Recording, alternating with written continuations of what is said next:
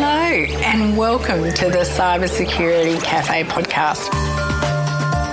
This is season 2 and I'm your host Beverly Roche. On this season, I'll have some exciting guests talking about their experiences in cybersecurity, along with a 4-part series on scams and fraud. Looking forward to you joining me for this season. My incredibly supportive colleagues, Jonathan and Jason, thank you at CyberAware, are supporting my production for the podcast for the next few series, which is really kind of them. Hey, go check out their next-gen security awareness training at cyberaware.com. This morning on the podcast, I'm going to be joined by Shannon Sedgwick.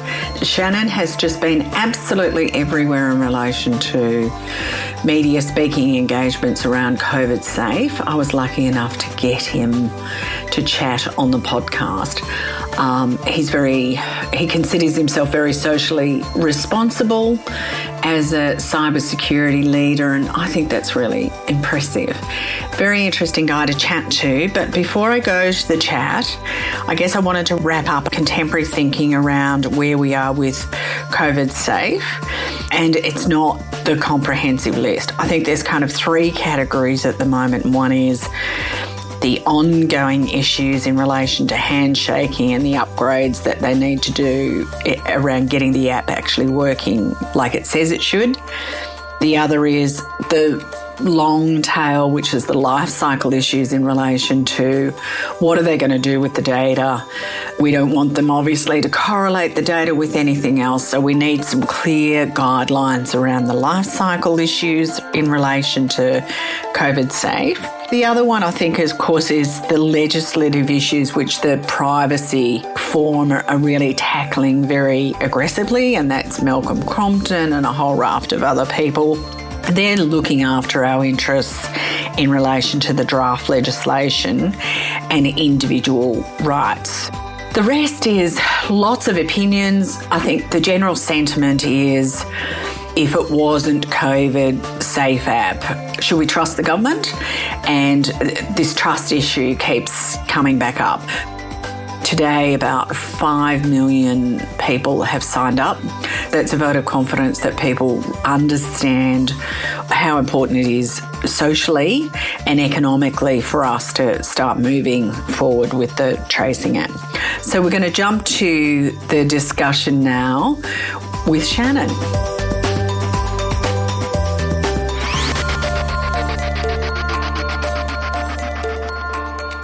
Shannon Sedgwick, thank you so much for joining me on the podcast. You have just been everywhere in the last couple of weeks on media, so I feel really privileged to have you on my little Cybersecurity Cafe podcast. Thank you. It's voices like yours that we kind of really need to hear, because there's so much at the moment on COVID-19 and the app. We'll talk about that later. But I really wanted to talk about you first and how you got into cybersecurity. I had an interesting journey getting into cyber, actually. Not the typical line that most people take into cyber, where they come from a techie background. I go way back, actually. I grew up in country Victoria. I was a dairy farmer first. And many people don't know that about me. In the past, when I've applied for jobs, I've actually put my dairy agriculture qualifications in the resume just to see if they pick it up, even though it has no relevance to the roles I work in now. But after dairy farming, and it certainly wasn't for me, I went to and joined the military. And I was in the Army for just on 6 years.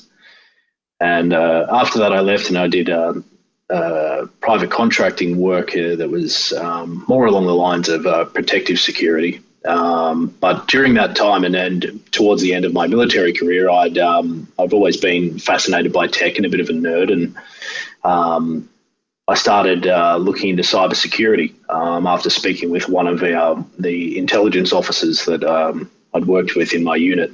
And it just fascinated me. It just captured me. And I started doing, I've always been a prolific reader. I read everything that I can get my hands on. And I just read. And I kept reading and studying and doing online courses and teaching myself, and the fascination just grew. Anyway, I saw an opportunity after working as a contractor for a couple of years to build my own business, doing both cybersecurity and protective security.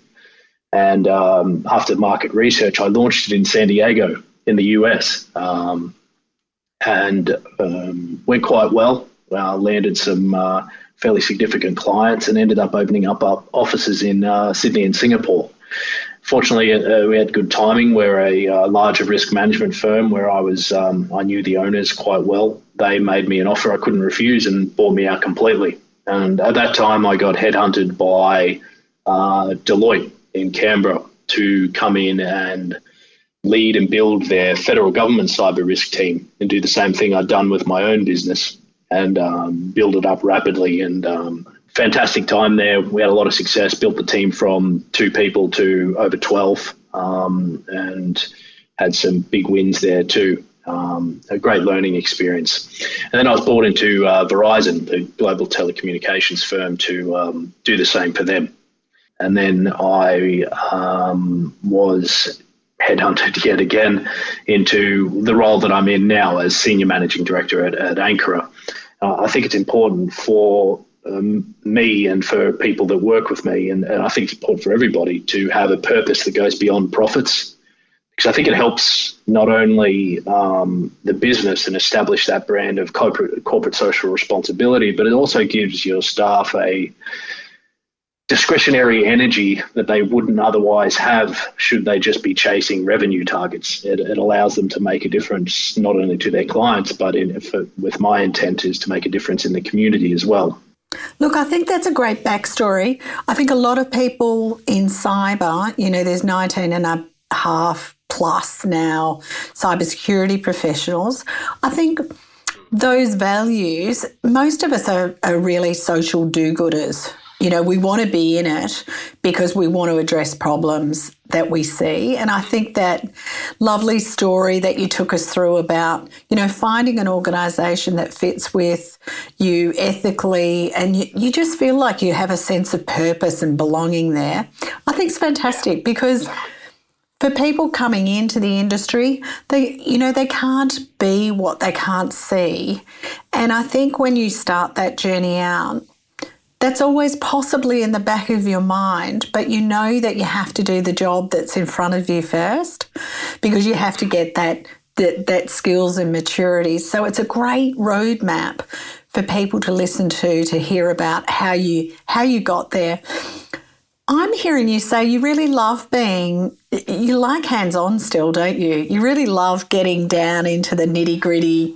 I think it's important for, not just to be delegating work and to be seen not only by the staff that work with me, but for my own learning as well. I'm always I'm my own worst critic, like a lot of people, and I've always had a little bit of imposter syndrome, where I don't feel like I know enough. So I've never stopped studying, and I've never stopped reading, and never stopped trying to learn from people that are far more technically adept than I am. And I would never ever claim to be someone that's deeply technical or a technical expert. I think it's important that you know where your weaknesses are and try to patch them as much as you can. It's an ongoing learning experience. I think when you think you know everything is when you really know nothing. Oh, and the more absolutely. I learn, the more I realize I don't know. So seriously. And I think working directly on projects and being hands-on and getting down at the same level as, even as the work that your grads are doing, and showing that you're committed to, not just delegating and the meeting with clients and having the high-flying dinners and coffees and marketing and business development and capital allocation, the role of senior leadership, but also, getting stuck in and helping write proposals and helping deliver work at our clients, and staying up late writing reports and really throwing yourself into the work and doing what roles that you'd expect all of your team to do. And I think leading by example is the only way to do that. And not only that, it's about keeping it real. things change so much in our industry. If you're not talking to your ethical hackers, if you're not talking to people all the time about what their challenges are and how to translate that into something meaningful, there's a huge gap between what you thought you knew and what's really kind of going on, isn't there? Hey, moving on to the big picture right now, and that is all the commentary that you've put out there in the media around COVID-19. I saw something today that I just wanted to touch on before we leap into that. On the dark net, someone is selling blood vials to convince people, this is just everything that's going on right now. Blood vials that have apparently taken from people that have already had COVID-19 so that you can buy those blood vials and you'll build up the antigen, if you like, so that, you'll get a lesser impact of it. So we've never seen cyber criminals so active. They're just absolutely everywhere. So that kind of a nice segue into the app and everything that's been written. So we've seen experts reverse engineer the app. I think there's kind of a bigger issue here for you and I to discuss. I want you to tell our listeners what you know about the app so far. I think that's a great place to start, and we can leap off that. Tell me what you've been telling the media. Yeah, well, it's a contentious issue, isn't it? Well, yeah, sure. Well, and this is just my personal opinion. I think it's important that everybody makes up their own mind about this app and whether the risk is worth the reward for them. But in my mind, the data that this app collects in order to be able to trace your proximity to other app users and store that data on your phone. And then if you get sick and you are tested and you prove positive with COVID, you're asked to enter into a code and yet again consent to the release of that database on your phone of who you've been in proximity to through Bluetooth tracking. Obviously doesn't track your location. And I think the app and its benefits are well understood now. I think where a lot of the detraction comes from isn't from the security or the privacy of the app or its supporting controls or legislation at all. They're quite strong. It's quite clear that this app was designed with privacy in mind, unlike the majority of apps that we see. But the detractors largely come from a group that just don't trust the government.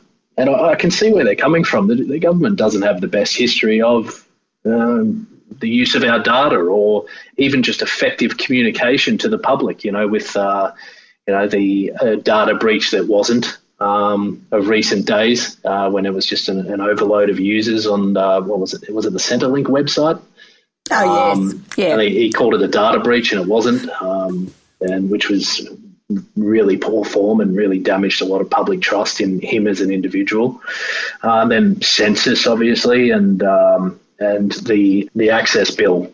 I think there's a lot of people that just off the back of the bushfires and at the beginning of that, Scott Morrison and his extremely poor performance and going on holiday when half of Australia's burning, and the mistrust of the government is completely what's driving those who don't want to download this app. And I don't think facts and reason and the very low value of the data that is being gleaned from this app matters at all to them. It's a principle thing.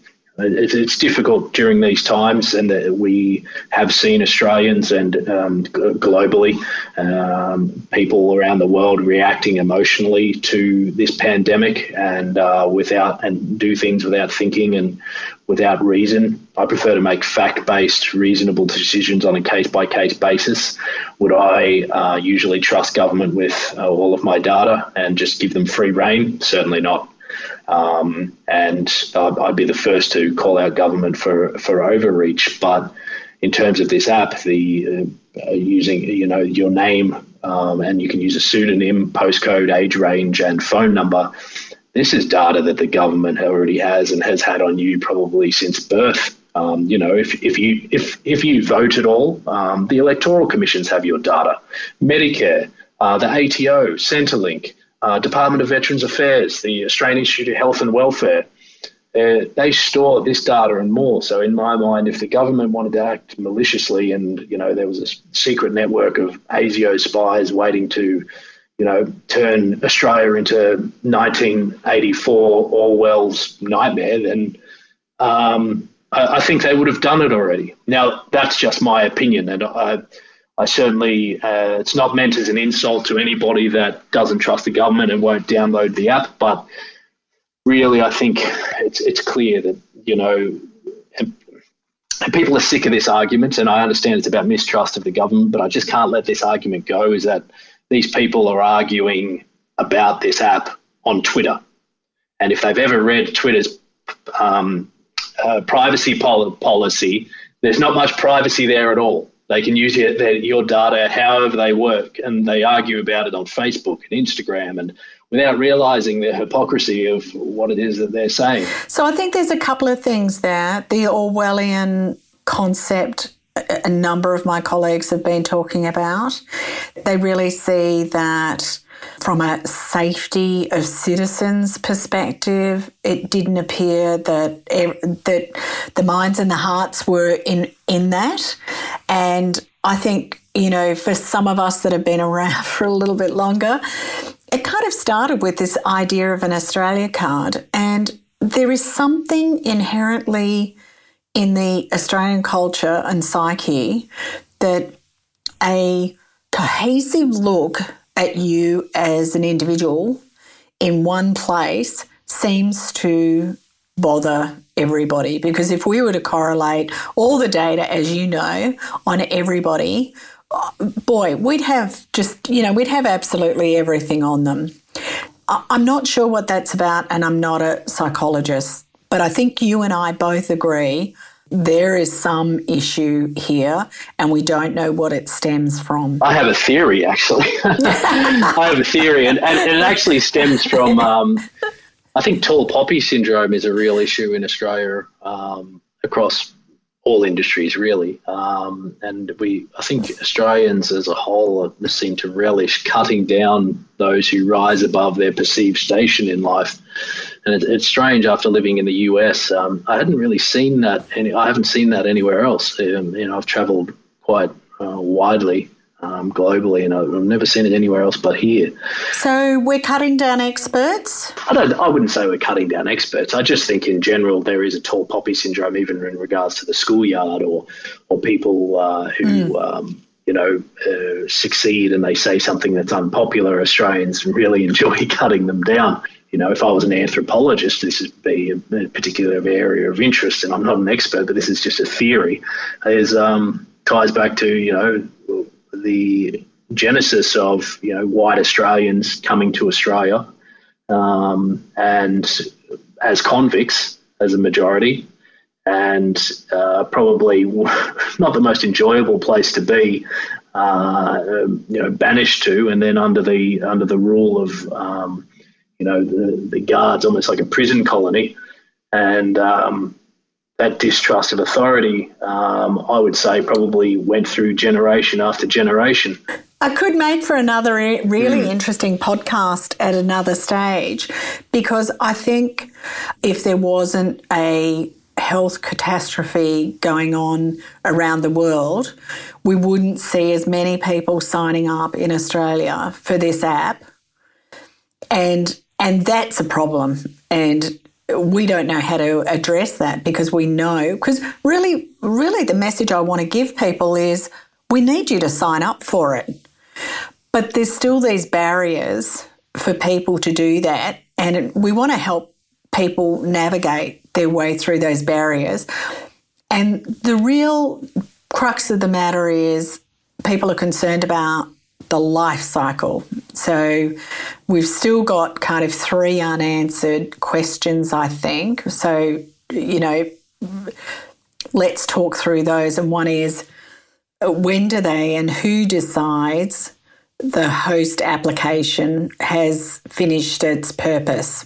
We want some in the meantime, some sort of assurances around you're not going to correlate this data or use whatever you've got, we don't care what it is, for any other purposes except for COVID-19. And that doesn't mean other research associated with that. Yeah. Is that a fair statement? Yeah, I think they're both fair concerns, particularly the first around the life cycle and the data retention and how long until this app is deleted. And I too have one question around the terminology they used of when the coronavirus ends. But, what is the definition of coronavirus ending? Is it going to stay around for our lifetime, like the flu, and come back each year? Or, I'm not fully aware of how this virus, propagates through society. So whether it just dies out and we never see it again, or a vaccine is made, hopefully that happens. But it's a very open-ended statement, and I would have thought they'd answered it by now, to be honest. And, if we want the adoption rates, have you had a look at the adoption rates today? No, not today. Last I heard it was about 3.2 million, I heard. Yeah, I think it's up about 3.8. And so that's a very slow adoption rate, much slower than an IT transformation project called COVID-19. Do you know what I'm saying? So we do want to help the government. We also want to help the government understand that there are some gaps in how they talk to us, not only us experts in cybersecurity that are responsible for protecting people's data and making them secure, but how they talk to the general population about sharing their data and what they do with their data. And I think the common person in the street understands what they're doing when they sign up for Facebook and what they're doing when they sign up for Twitter, because the reward is greater. They're doing it. There's rewards there. They stay connected to people. They buy stuff online. They get feeds. They get, it's kind of, look, there's no question I say to, lots of people, they're quite rich experiences, some of these platforms, and Julian Mangrant is doing a great job of getting that cohesive global strategy with those platforms, the owners of those platforms. She's just, she's unstoppable and has an amazing team behind her, working with those platforms to take down material. Right. So that's an overtime. It's not perfect. But I think one of the things that we either need to be able to do is offer some level of assurance to average Australians that it's in everybody's best interests to get on board, even though we have some unanswered questions. So I'm pro, but I still have these questions that I really hope that people like you and I can keep prodding, to your point, get the cattle prod out and keep, because I used to be a beef farmer, so we've got a bit in common there. Used to do paddock to plate beef farming in the Otways, and those things give you real world experiences. You're really grounded when you've had those sort of experiences. But, this is kind of really, we just want some tangible evidence. Talk to us, show us, give us something definitive. And we want to keep that kind of battle going, right, until we get some answers on that. Yeah, and I think you hit right on the head on the nail on the head with around the government's communication. They have been extremely poor with it in regards to this app. And I think Scott Morrison's comments around, I don't want to have to force people to download this app, was just, did them no, it was not of help to them at all. It's still being used against them, even up until now. I think that was a mistake for him to say that. And I think around this app, it's important for the government's communication to be at the public's level. Stop with the politicians' answers and the one-line answers that they're rolling out across all of the, say the Liberal Party and the anyone who's in support of it are saying the exact same thing and not answering questions directly. You look at basic psychology, the pratfall effect. When people own up to their mistakes and they make mistakes, people are more likely going to like them and trust them.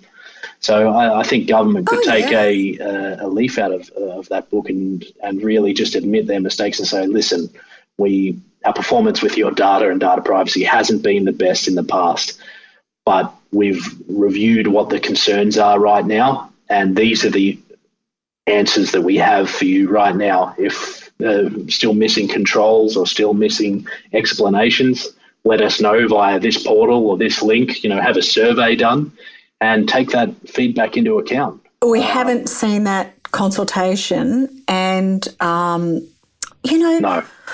We just need Norman Swan. We need Norman Swan to tell us, because we don't need it to be political. We just need someone intelligent like Norman Swan to say, wasn't he just brilliant? And I just don't know how he just didn't get plucked as the figurehead, because he's intelligent, he's articulate, and he just tells it in a way, story tells it in a way that it really people relate to. My vote was very early on, why don't we get Norman Swan telling us, he did a brilliant job of telling us what the COVID virus was going to do to us. And, have someone like him, it doesn't need to be the politicians, because I think there is so much mistrust around fake news and all sorts of other stuff. We're getting in deep here. I think we kind of need to... We're not going to solve any of these issues today. No, I don't think we're going to solve it on this podcast. It probably comes from sitting on a tractor going, I've really got these big problems to solve here. Yeah, contemplating life and solving none of them. But, we want to keep that battle up. So moving on, what advice do you give to people coming into the profession, into the cybersecurity profession? I speak to a lot of undergrads and even postgrads about this. I think it's important that you understand that everybody has a role to play in cybersecurity, whether you're technical or non-technical or wherever you want to focus. And it doesn't matter if you don't have a IT background. I've seen great cybersecurity professionals come from law firms and, anthropology backgrounds. And really, if you're just curious about cybersecurity. And defense. Yeah, and defense. Like myself, or dairy farmers. And dairy farmers and law enforcement. And isn't that just about diversity of thought? Yes, exactly. The same principle that we preach on boards. We need a diversity of thought and to be able to consider the problems that we face from multiple angles, where groupthink is a large problem. And I think we get, there's some very skilled people in our industry, particularly in Australia. We've got brilliant people, but they can be quite intimidating to new joiners that may have a difference of opinion or a different way to tackle it. And I think being open to different opinions and being accepting of differing views is extremely important. It's not us versus them. It's not technical versus non-technical or generalist versus, engineers or anything like that. I think that we need to all understand that we're in this together. But I would say as well, I would encourage new grads and people coming into the profession, regardless of whether they've got a university degree in this area or not, is to be quite specific in what area of cybersecurity you want to work in. You have a lot of vendors these days who sell this end-to-end offering. We're experts in everything. And I think we'll soon see the industry moving towards a company's point of differentiation being the specificity of their services and how deep and their depth of expertise in very specific and a narrow area, rather than being purporting to have that one-stop shop. Yeah, that's a beautiful summary. Thank you. How do people get in touch with you? I'm on LinkedIn mostly. I'm quite active there, but I am a noob Twitter user, and I have been lurking around on Discord, although I still haven't worked it out at all. So I've just been trying to learn from people on that. But you can reach out to me on Twitter at Shannon Sedgwick, and same for my LinkedIn. And I've also my personal website, ssedgwick.com. I do some writing on there, and previous media appearances are there if anybody isn't sick of seeing my head or hearing me talk. But we need you. We need industry, people like yourself, to be out there voicing opinions, because we need more collaboration and more discussion about the big issues. And it shouldn't be one person talking about that. It should be a collective. It's the same thing that we need, diversity of thought, to solve the bigger problem. Shannon, thank you so much for your time today. It was such a pleasure having you. Thank you. Thanks for having me, Beverly. It was great. Here's two little farmers. And where we are now. Thank you. Thanks for listening to the Cybersecurity Cafe podcast. You can find me on LinkedIn and Twitter, or all the W's, cybersecuritycafe.com.au.